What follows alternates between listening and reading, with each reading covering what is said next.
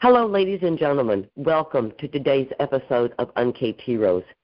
Thank you for taking time out of your day. I hope it's been a great one and that you take a minute to just sit back, relax, and be inspired by the wisdom and knowledge of yet another amazing individual we're going to get to talk to today from a beautiful place in this world that we live. My name is Stacy Johnston. I'm honored to be here with you, and honored as always to sit alongside my co-host, Cassie Holland. Cass, how are you today? I am trying not to melt, but I'm good. Ha! It is hot. I think we're supposed to hit 110 today. How about you? Yeah, I think they said it was supposed to be 110 here too, and this is 14 days straight. Yeah, evidently. It is. It has been hot. And you know, I was talking to my husband last night. We were talking about the things that we're grateful for, right? We're having a little gratitude conversation. And I told him, I said, you know, one of the things I get to do is I get to do this cool job, and I get to stay home in my apartment and not be outside in that 110-degree weather. And then I saw in the news today all of the conflict and the drama at the airports right now. And I'm so happy that just today we get to go to South Carolina, we get to run on over to Nevada, and then in a little while we're going to Australia, and I do not have to deal with any of that. And I am pretty stoked about that myself. I don't know. So a gratitude point for today, I get to travel all over the world from right here and meet some really cool people. Right? So how about you? Where is your gratitude sit today? Huh? Well, you don't have to pack or unpack or do laundry or deal with TSA, so I'm always down for this kind of trip. Right. I just so you ready to go to South Carolina? I'm ready. Let's go. Ladies and gentlemen, we have a gentleman joining us today from South Carolina, and we're going to bring him in and let him tell you all about who he is and what he knows. Please, Mr. Robert Saul, how are you today? Thank you. It's my pleasure to be here. I'm excited to talk with y'all. We're glad to have you. So how about you kick us off? Tell us who is Robert, what do you do, how come you do that, what did you learn along the way, and how can people connect with you? Okay. Well, my name is Dr. Bob Saul. I am a pediatrician and actually also a medical geneticist. I grew up in the Chicago area but did my final education in Colorado and did my pediatric training at Duke University and have been in South Carolina since 1979. I am one of the major things I have learned is where I am now is I'm retired, but I'm continuing to try to spread the message of what it means to advocate for children, what it means to be a better parent, and how we can improve our communities. And I'll briefly tell you how I got there because after about 14 years in practice, I really felt like I wasn't doing what I should be doing. I mean, I was engaged, but not really as engaged. And I heard a talk that said, for anything that happens in your community, 12 words, I am the problem, I am the solution, I am the resource. It took me a while to internalize it. I realized anything that's going on needs to be my problem. I need to be part of the solution, and I need to devote my resources to it. So that was in 1993. I've been on this journey now for 30 years, and we'll talk about some of the things, some of the milestones along the way. But my sort of the how to get in touch with me is through my website, which is mychildrenschildren.com. And I'll let you lead me through the as you want to. Wow. mychildrenschildren.com. Okay, so on your program, when they engage with you and someone wants to engage with Dr. Bob and get involved in your program, do you just, is it one-on-one, is it groups, is it live, is it virtual, is it all the above? Well, I don't have an actual engaged program per se. I have my work, and I encourage people to contact me, and I'm glad to work with them individually. But my books and my website and my blog are sort of what I disseminate and the work that I'm currently doing. Awesome. Okay, so they can, on this mychildrenschildren.com, they can access that blog. Can they also access your books that you've written? Absolutely. Tell us about those. Tell us the name of your books. Well, let me And so I said in 1993, I heard those 12 words: I'm the problem, I'm the solution, I'm the resource. And I said, golly gee, I got to do better. I got to do more. 6 years later, after I was engaged, April 20, 1999, 2 students walk into a high school in Littleton, Colorado, massacre 13 people and kill themselves. You and I know that as Columbine. And I said to myself, could that happen in my community? And the answer was yes. What have I done to make a difference? And the answer was not enough when I was honest with myself. So I started writing a series of articles in the local newspaper, what I called the 5 steps to community improvement. And that's what the genesis of my first book. And those 5 steps are: 1, learn to be the best parent you could be. And I chose those words carefully because not everyone has the same ability, not everyone has the same capability, not everyone has the same circumstances. So my job as a pediatrician was not to tell them, but to help empower them to be the best parent they could be. Number 2, get involved. Number 3, stay involved, which is different than getting involved. Number 4 is the most intuitive, love for others, but very difficult in our divisive society. And number 5 was the most difficult, I think, is practicing forgiveness. So those 5 steps then became the genesis, after I wrote over 160 articles, became the genesis of my first book, My Children's Children, Raising Young Citizens in the Age of Columbine. And the take-home message from that was basically, I think that the goal of parenting is to raise our children to be good citizens. We all want our children to be happy, and I want my children to be.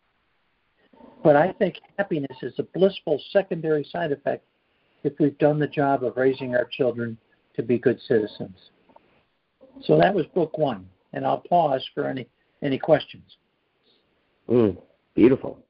Kathy, as a mom of 3 young children, where does that sit with you?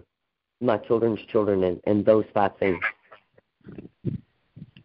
You know, my kids and I talk a lot about that, right? About always being kind, right? Because it matters at the end of the day how you make people feel, right? So making that extra effort to sit with the kid at lunch that doesn't have any friends, or to, hug the lady at the gas station because she's crying. I do that all the time. I'm a hugger of random people. But I tell my kids all the time, you can be anything you want to be in this world as long as you're a good human being, right? Be kind. Because there's not enough of that. So that hits home with me, and I appreciate that 1,000 times over. Yeah, I think that's, again, as a pediatrician now I've retired for 44 years, that's what had come home to me. And I wish I had another 44 years to go. I wish I could impart that in every visit that I've had over the years with every child, with every family, in terms of going forward. Beautiful. I love the truth that comes out in conversations like this. There's just so much gorgeous beauty in it. So let me, as a coach myself, and worked with a lot of parents. There's a lot of pressure out there in the world, right? Be the very best parent you can be the best parent in the world. You got to be mom number 1, right? I've been a parent for 36 years, and I do not have not one Parent of the Year award on my wall, not one, right? But I raise really good people. They're good human beings, and they love other people, and they all give back to the world. But I always tell the parents that I work with, you don't have to be the best parent in the whole wide world. You got to be the best parent for your children. So I would agree. I mean, I think that there's some people use the expression "good enough parenting," and that sounds like a damning phrase, but it's meant to be uplifting. Again, not everyone has the same abilities. Not everyone has the same circumstances.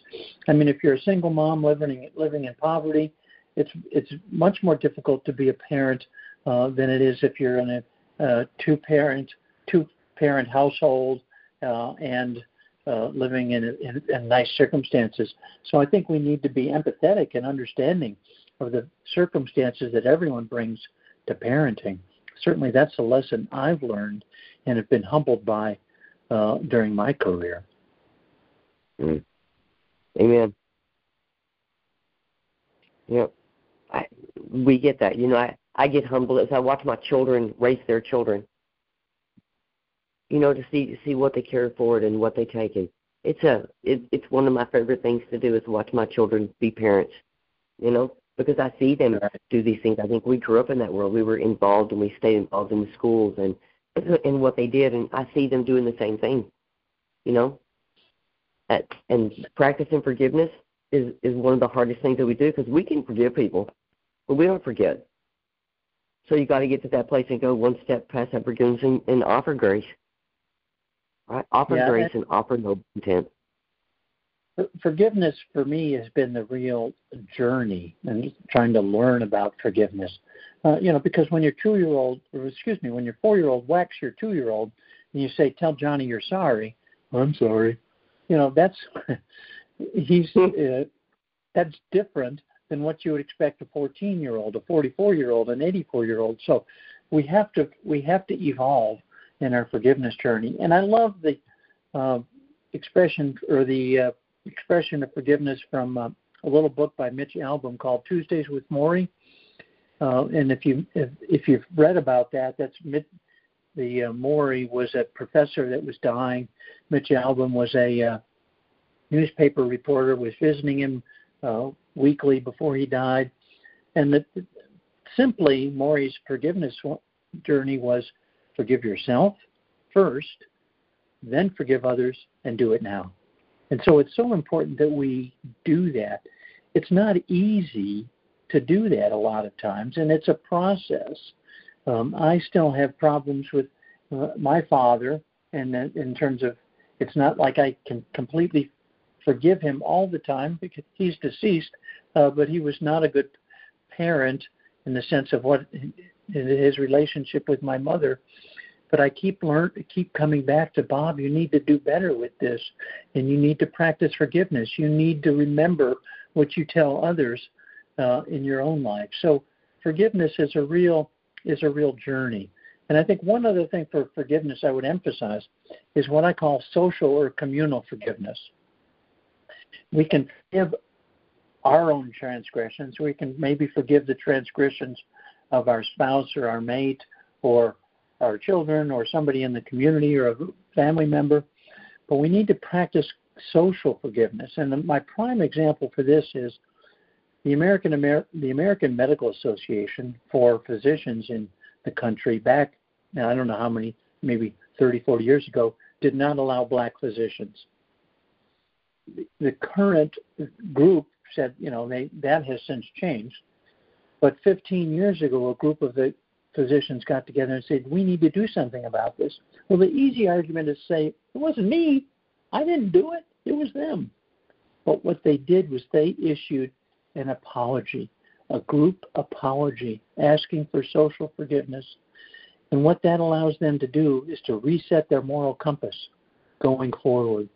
So we need to practice individual forgiveness and social forgiveness in whatever group we're in, so we can learn how to do better as a society. Because if we can't function as a society, we've failed in this trip we call democracy. So let me ask you a question. Like, this is a good time for this question. Throughout your journey and, all of the things that you have seen change and the people that you have met,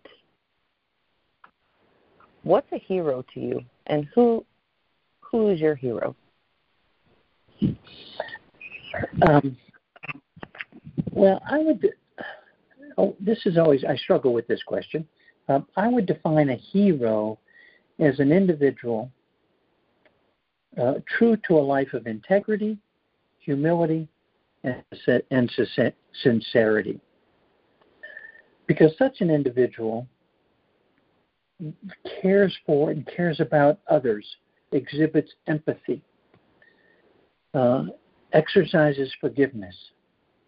So integrity, humility, sincerity, empathy, forgiveness, those are the traits that I think sort of put together a hero in my eyes. And I've had several mentors early in my medical training that would fulfill that role of being a hero. They would not accept that designation, I'm sure, but they were there at so many different levels and willing to be that mentor, willing to be that colleague, willing to be that friend, willing to be that associate, willing to be that motivator, that mentor, that mediator, that moderator, that monitor that helps us move on in life. So a rambling answer to you for what's a hero, but that's what I would do, and that's how I would define them. And there are several mentors I had early in my medical career that would fit that bill. It's, we've talked more than once about how we have this social perception of hero, right? This concept of hero. If you ask the average 8-year-old, right, my grandson, he would say Captain America all day, right? Yeah. Spider-Man. Right? So we get this preconceived concept of heroes going to swoop in and change the world, and they don't have to change the world. They just have to change your world, right? By the little things they do, the moments that they teach you something that lasts forever. Right? Absolutely. I think those most significant heroes. So let me ask you another question. If you could go back and chat outside on the porch one day with 20-year-old Bob, what would you tell him? Oh, boy. I'd say listen. Bob, stop and listen. Talk less, listen more. And if you're a fan of the musical Hamilton, you'll hear that. Aaron Burr was telling Hamilton, talk less, listen more. And when you're listening, be conscious of what you're hearing, process it, and move forward slowly. So that, to me, I'm an impetuous person, so I was more likely to not listen, to hear a few words, to move, and then not hear the whole context of what was being described. But I've tried to do better. My wife would tell you that I still have a long way to go, and I would agree with her.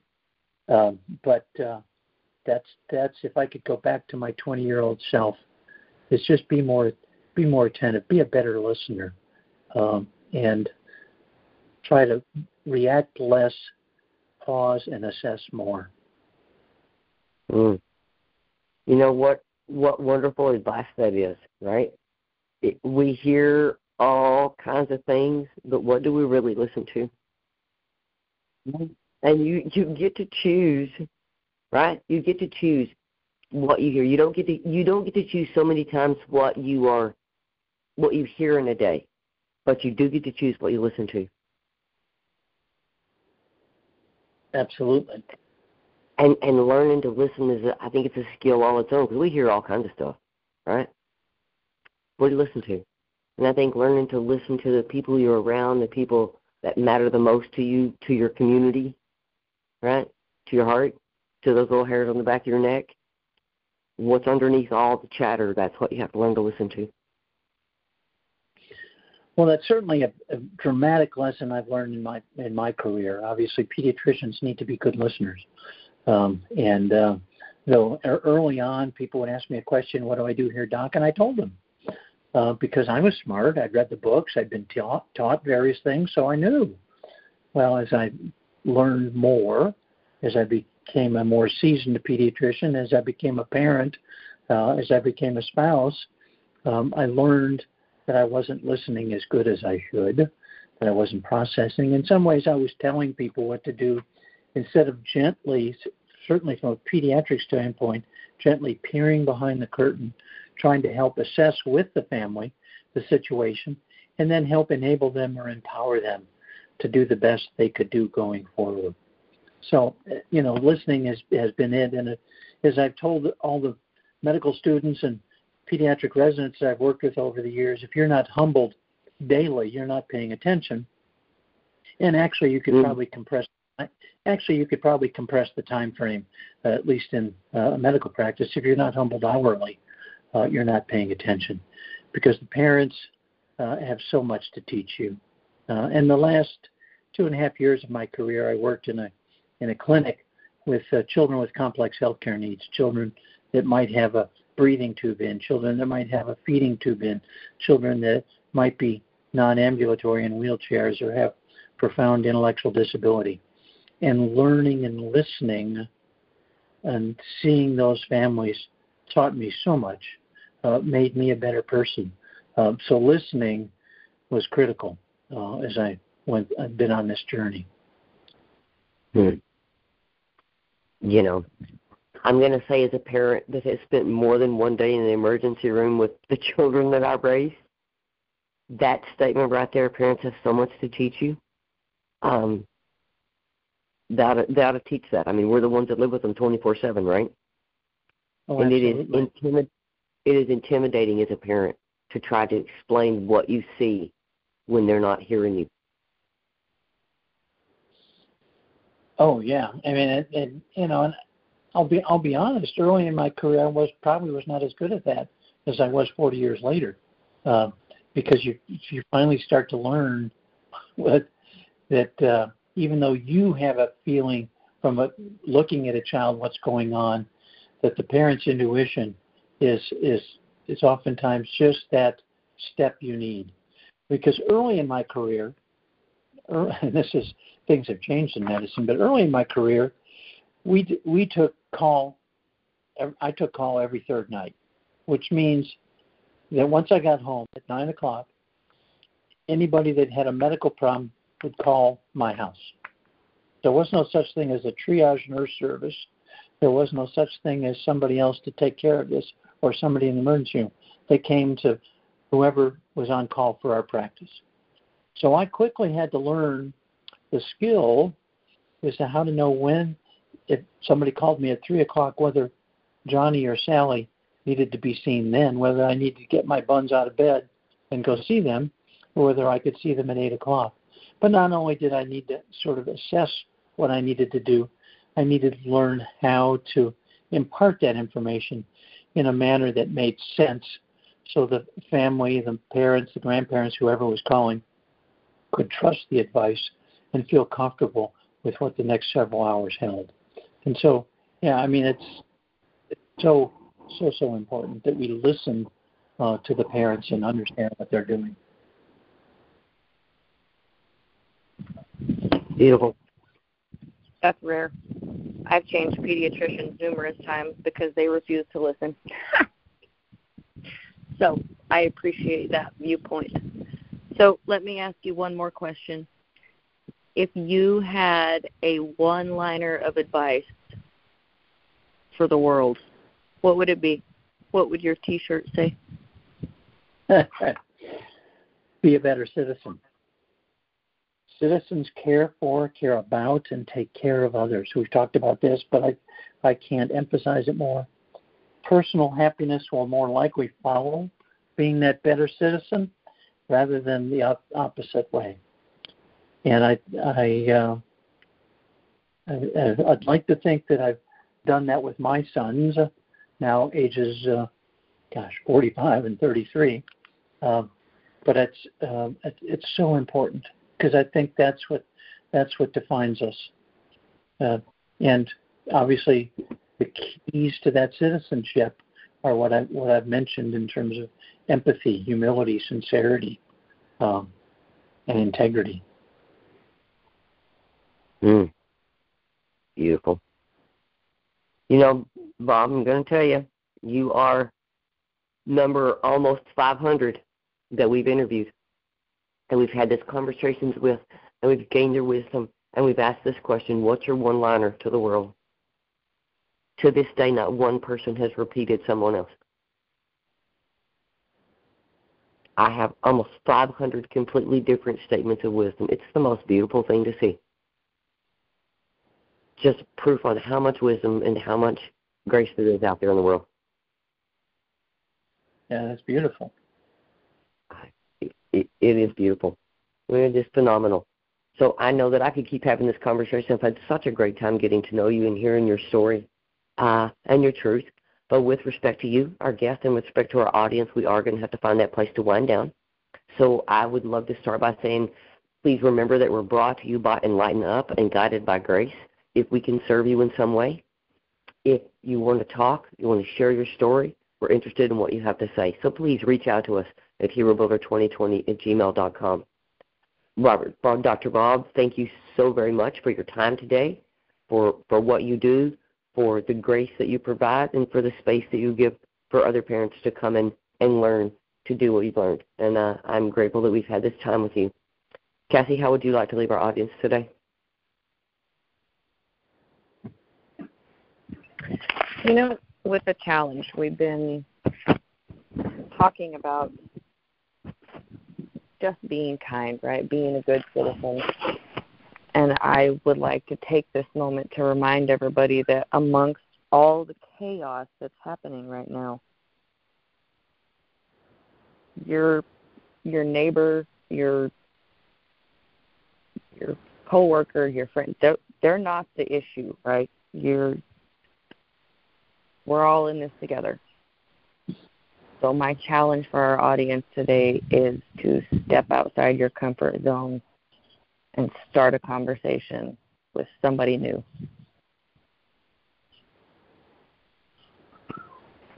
Bingo.